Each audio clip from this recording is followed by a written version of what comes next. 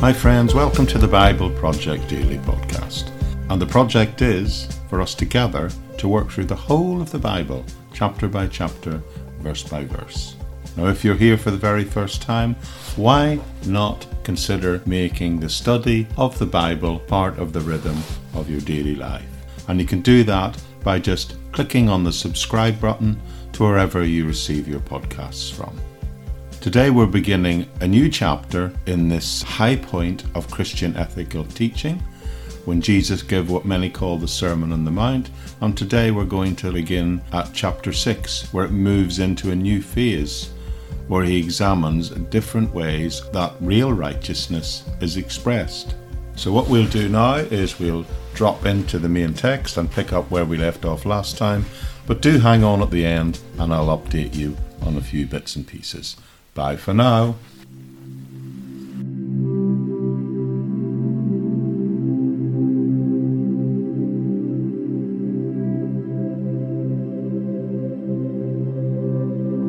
You know, when most people think about righteousness, they think about religious people doing religious things, like Mother Teresa in Calcutta helping the poor. However, sometimes when people who themselves aren't religious think about religious people, they're inclined to think that religious people are more likely to be self-righteous than just righteous. And beyond that, many of us, I'm sure, think we know some people who claim to be religious but actually are just out-and-out hypocrites. And all of that leads me to ask the question over the next couple of days, what is real righteousness? So what's the difference between being really righteous on the one hand and being self-righteous on the other hand? What's the difference between a real virtue and some phony or false attempt to display virtue? This is a subject that needs some explanation, because we need to determine if we decide and describe ourselves as Christian. We Christians, we need to determine what real righteousness is, so that we might know how to live the type of life that I think we all know in our hearts that God wants us to live. Well, it just so happens that at this point in the Sermon on the Mount, we've reached a point where this is the subject where Jesus is now going to talk about what real righteousness looks like. You've heard me say it before, but this entire main theme of this whole passage, this whole sermon that Jesus delivers, the one that people call the Sermon on the Mount, the whole 3 chapters are summed up by him in his introduction when he said in chapter 5 verse 20, "Except your righteousness exceed the righteousness of the scribes and the Pharisees, you shall in no way enter the kingdom of heaven." So what he's going to do next is talk about different kinds of righteousness, and he will examine what the Pharisees said about these things, and he will compare them with his precept of what real righteousness should really look like. As a matter of fact, the whole of Matthew chapter 5, the one we've just exited, had a number of illustrations where he said something about most of the 10 commandments, and he contrasted those original commandments and the real righteousness that should rise out of them with the righteousness that was being described by the religious leaders and the Pharisees of that time. So you see, this is the whole point of his Sermon on the Mount.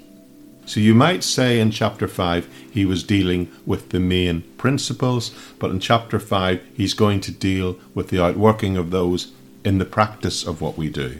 Some have gone so far as to suggest that chapter 5 was actually dealing with the righteousness of the scribes, and chapter 6 here will deal with the righteousness of the Pharisees.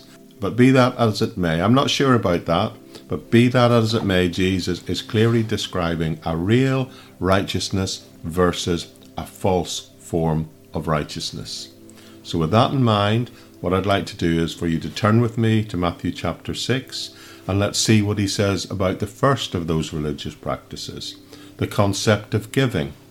So we're going to read the entire 4 verses, and then we'll come back to them as is our usual pattern and look at them one by one. So in Matthew chapter 6 verse 1, Jesus begins by saying this: "Be careful not to practice your righteousness in front of others, to be seen by them. If you do, you will have no reward from your Father in heaven. So when you give to the needy, do not announce it with trumpets as the hypocrites do in the synagogues and on the streets, to be honoured by others.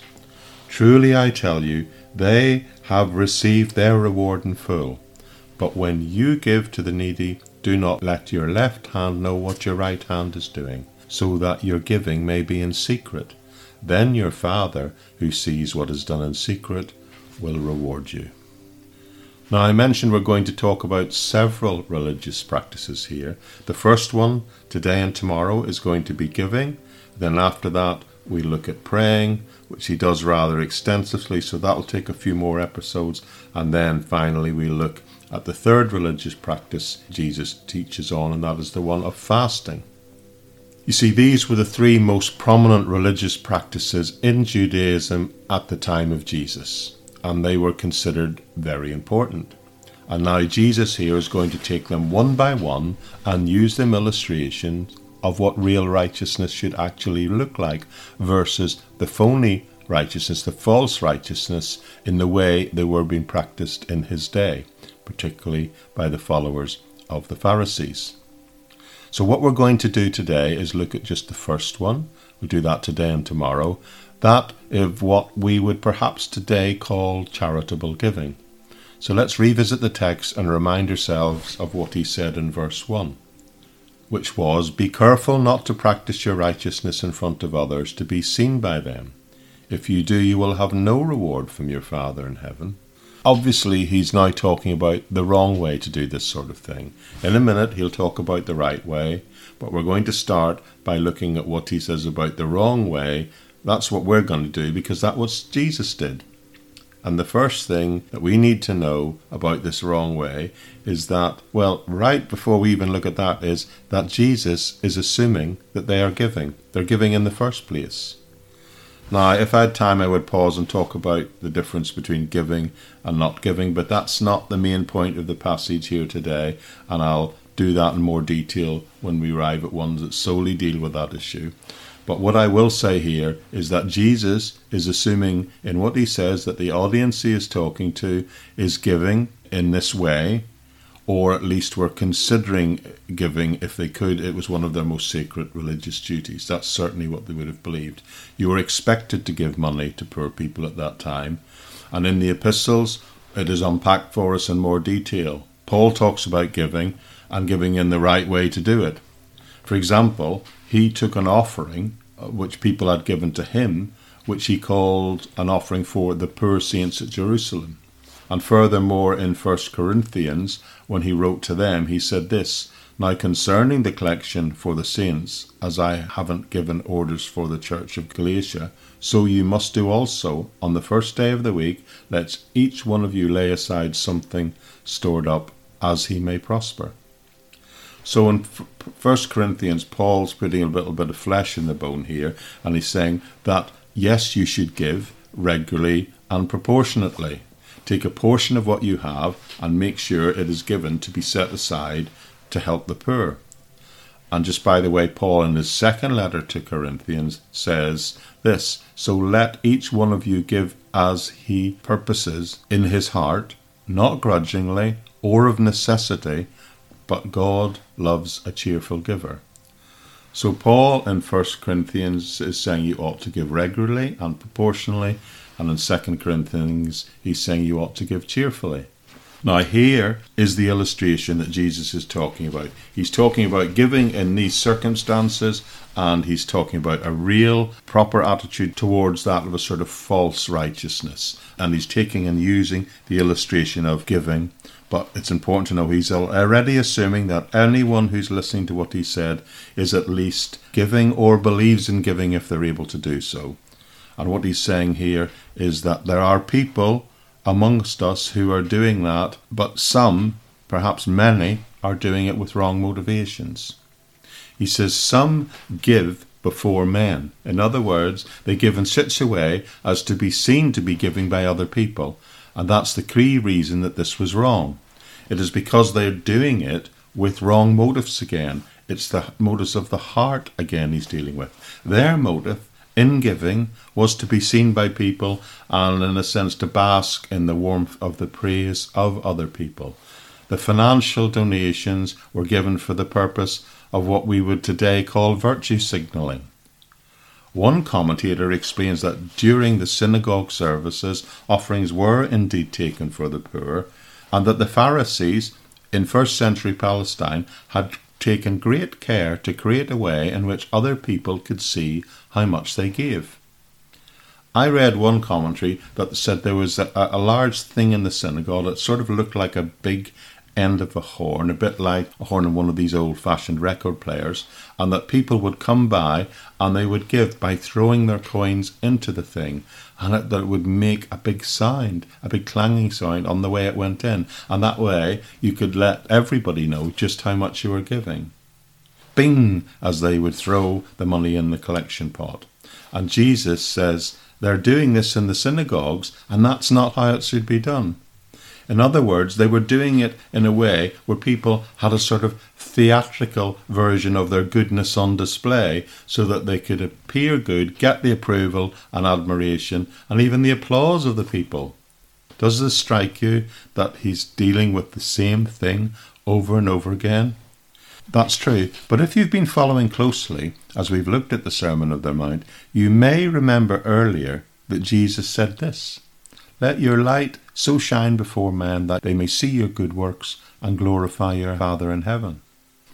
So what's wrong with letting your good works be seen? Jesus actually seems to be suggesting that that's okay. So how do we reconcile this earlier verse he spoke just a few verses ago in Matthew 5:16 with what he's saying now in Matthew 6 verse 1?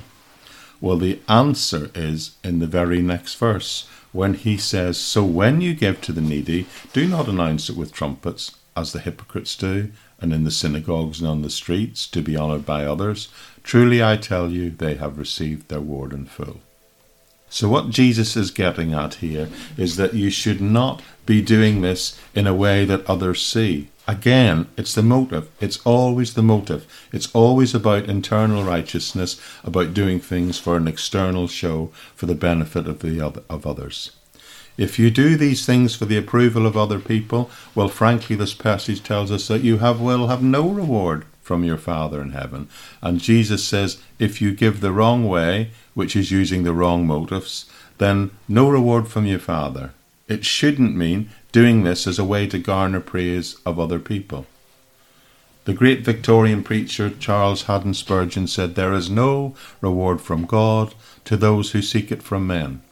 So Jesus says in verse 2, when you do a charitable work or give or deeds, don't sound your own trumpet before you do it as the hypocrites do. So his great conclusion is, don't do it like a hypocrite. Now, the Greek word translated hypocrite actually started out being a perfectly good word. It meant to play a part and was used of being an actor.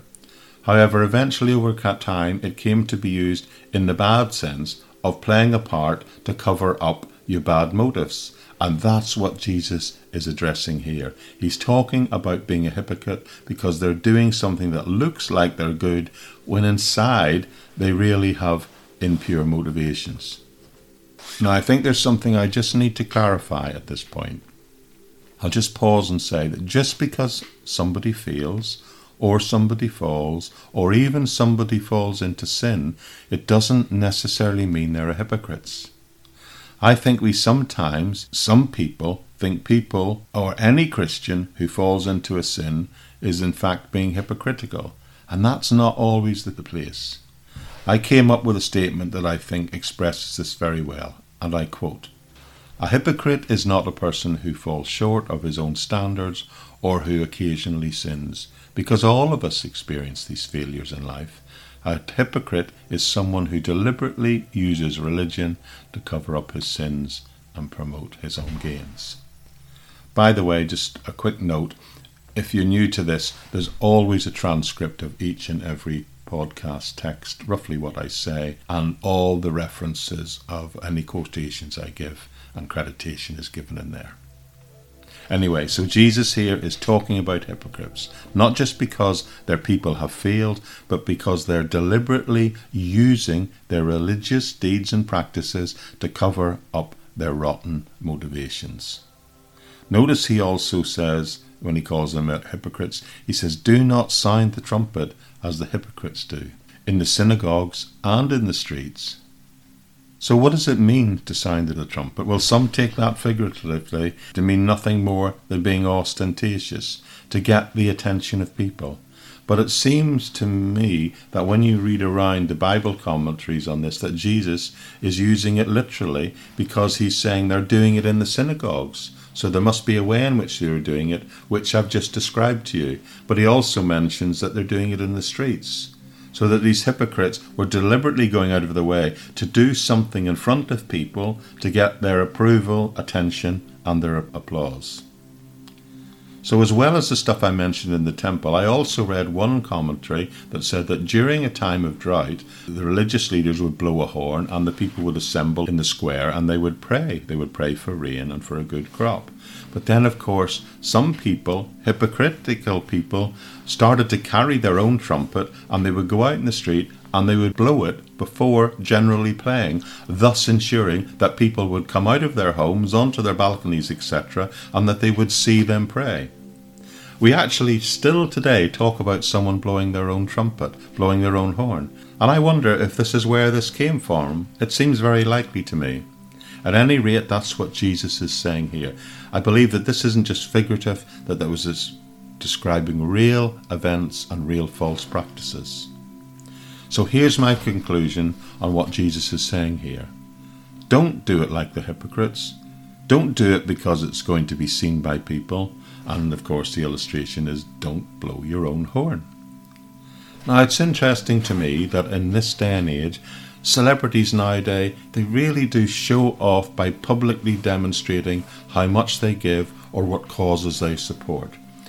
And even things like Just Giving pages, they publicly display the amount of everybody's contribution and how they compare to other people and what they give. I'm going to read you a statement written in 1909 at the dawn of the 20th century as a scholar in England lamented about something which I suppose in his day was the beginnings of the advertising age, but in our days is probably absolutely exemplified by social media and how it is used, so it's become so much worse.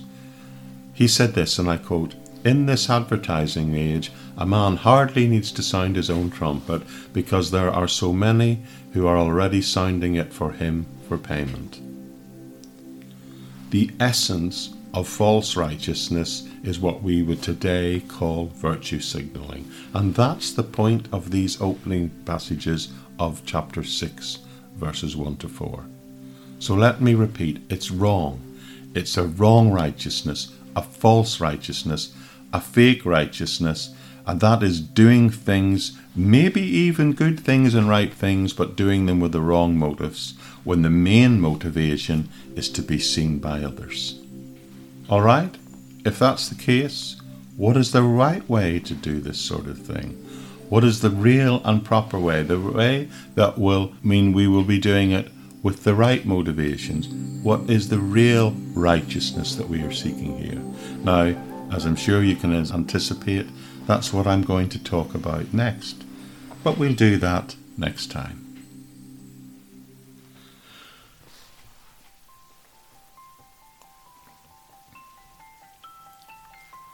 Okay, friends, thank you so much for joining me. What a pleasure and a privilege it is to spend this time together wrestling with the Bible, the text, the Word of God, and what it says and what it can teach us. I do hope you're benefiting from it. I do know that I am being blessed and benefiting from spending the time in preparing these messages. Everything I do is always copyright free and in the public domain. And the place where you can access not only the transcript of what I've said today, but also other ways and other links through which you can connect to my teaching and my ministry is through where this podcast, the Bible Project podcast, is hosted. And that's on buzzsprout.com, the podcast website. And the web address for that is in the episode notes, but it's thebibleproject.buzzsprout.com. And in there, you'll not only find the transcript, but you'll find links to all sorts of other places. A place where I put a bi-weekly compilation episode of the teaching I've been doing, and also some links to other places where I put more formal, structured, discipleship type teaching courses. At the minute, there's a series of 12 30-minute videos going on helping new people who are being called to maybe speak or teach, help them prepare messages, sermons, that sort of thing. So have a look there. They're free, a point of access to everyone. You'll find them on my Patreon page and on my LinkedIn page. But there's also my YouTube channel, where there is access to the complete back catalogue of all the teaching. Now, it's in its early stages here, but as this project expands and progresses, that's the place where the audio files will be hosted and put into playlists so you can find things more easily, either by individual books of the Bible or by themes. Because, of course, as these episodes go on, we're up to over 400 now, it will be harder and harder for you to find individual episodes and teaching, because on the actual podcast website you'll have to scroll back through hundreds and hundreds of episodes, where the YouTube channel with its playlist system will enable I Trust You to find things more easily there. Now, there are some videos there, but the videos that mainly are there are just the audio files backed up with a template of the texts that are being taught. So I hope you find those helpful. But also there are links to other ways that you can connect to my ministry. Even talks that I do occasionally in secular environments. Sometimes they appear here as a bonus episode, but usually they appear on my LinkedIn or my Facebook page or things like that. So check that out and find ways in which you can connect with me and this teaching. And finally, if you are enjoying this, please consider sharing it on the places that you exist on social media and other than that. I'm told that's the best way that more and more people can see this, and more people can make the decision to try and let the study of the scriptures, the Bible, impact their lives on a daily basis. But thank you so much for joining me. It's a pleasure and a privilege to be part of this community, thousands of us together working through the text of the Bible day by day. And I do hope you'll stick with us and that you will join us very soon. It'll be tomorrow for me, but whatever day it happens to be for you, I'll see you right back here again very soon on the Bible Project Daily Podcast. Bye-bye for now.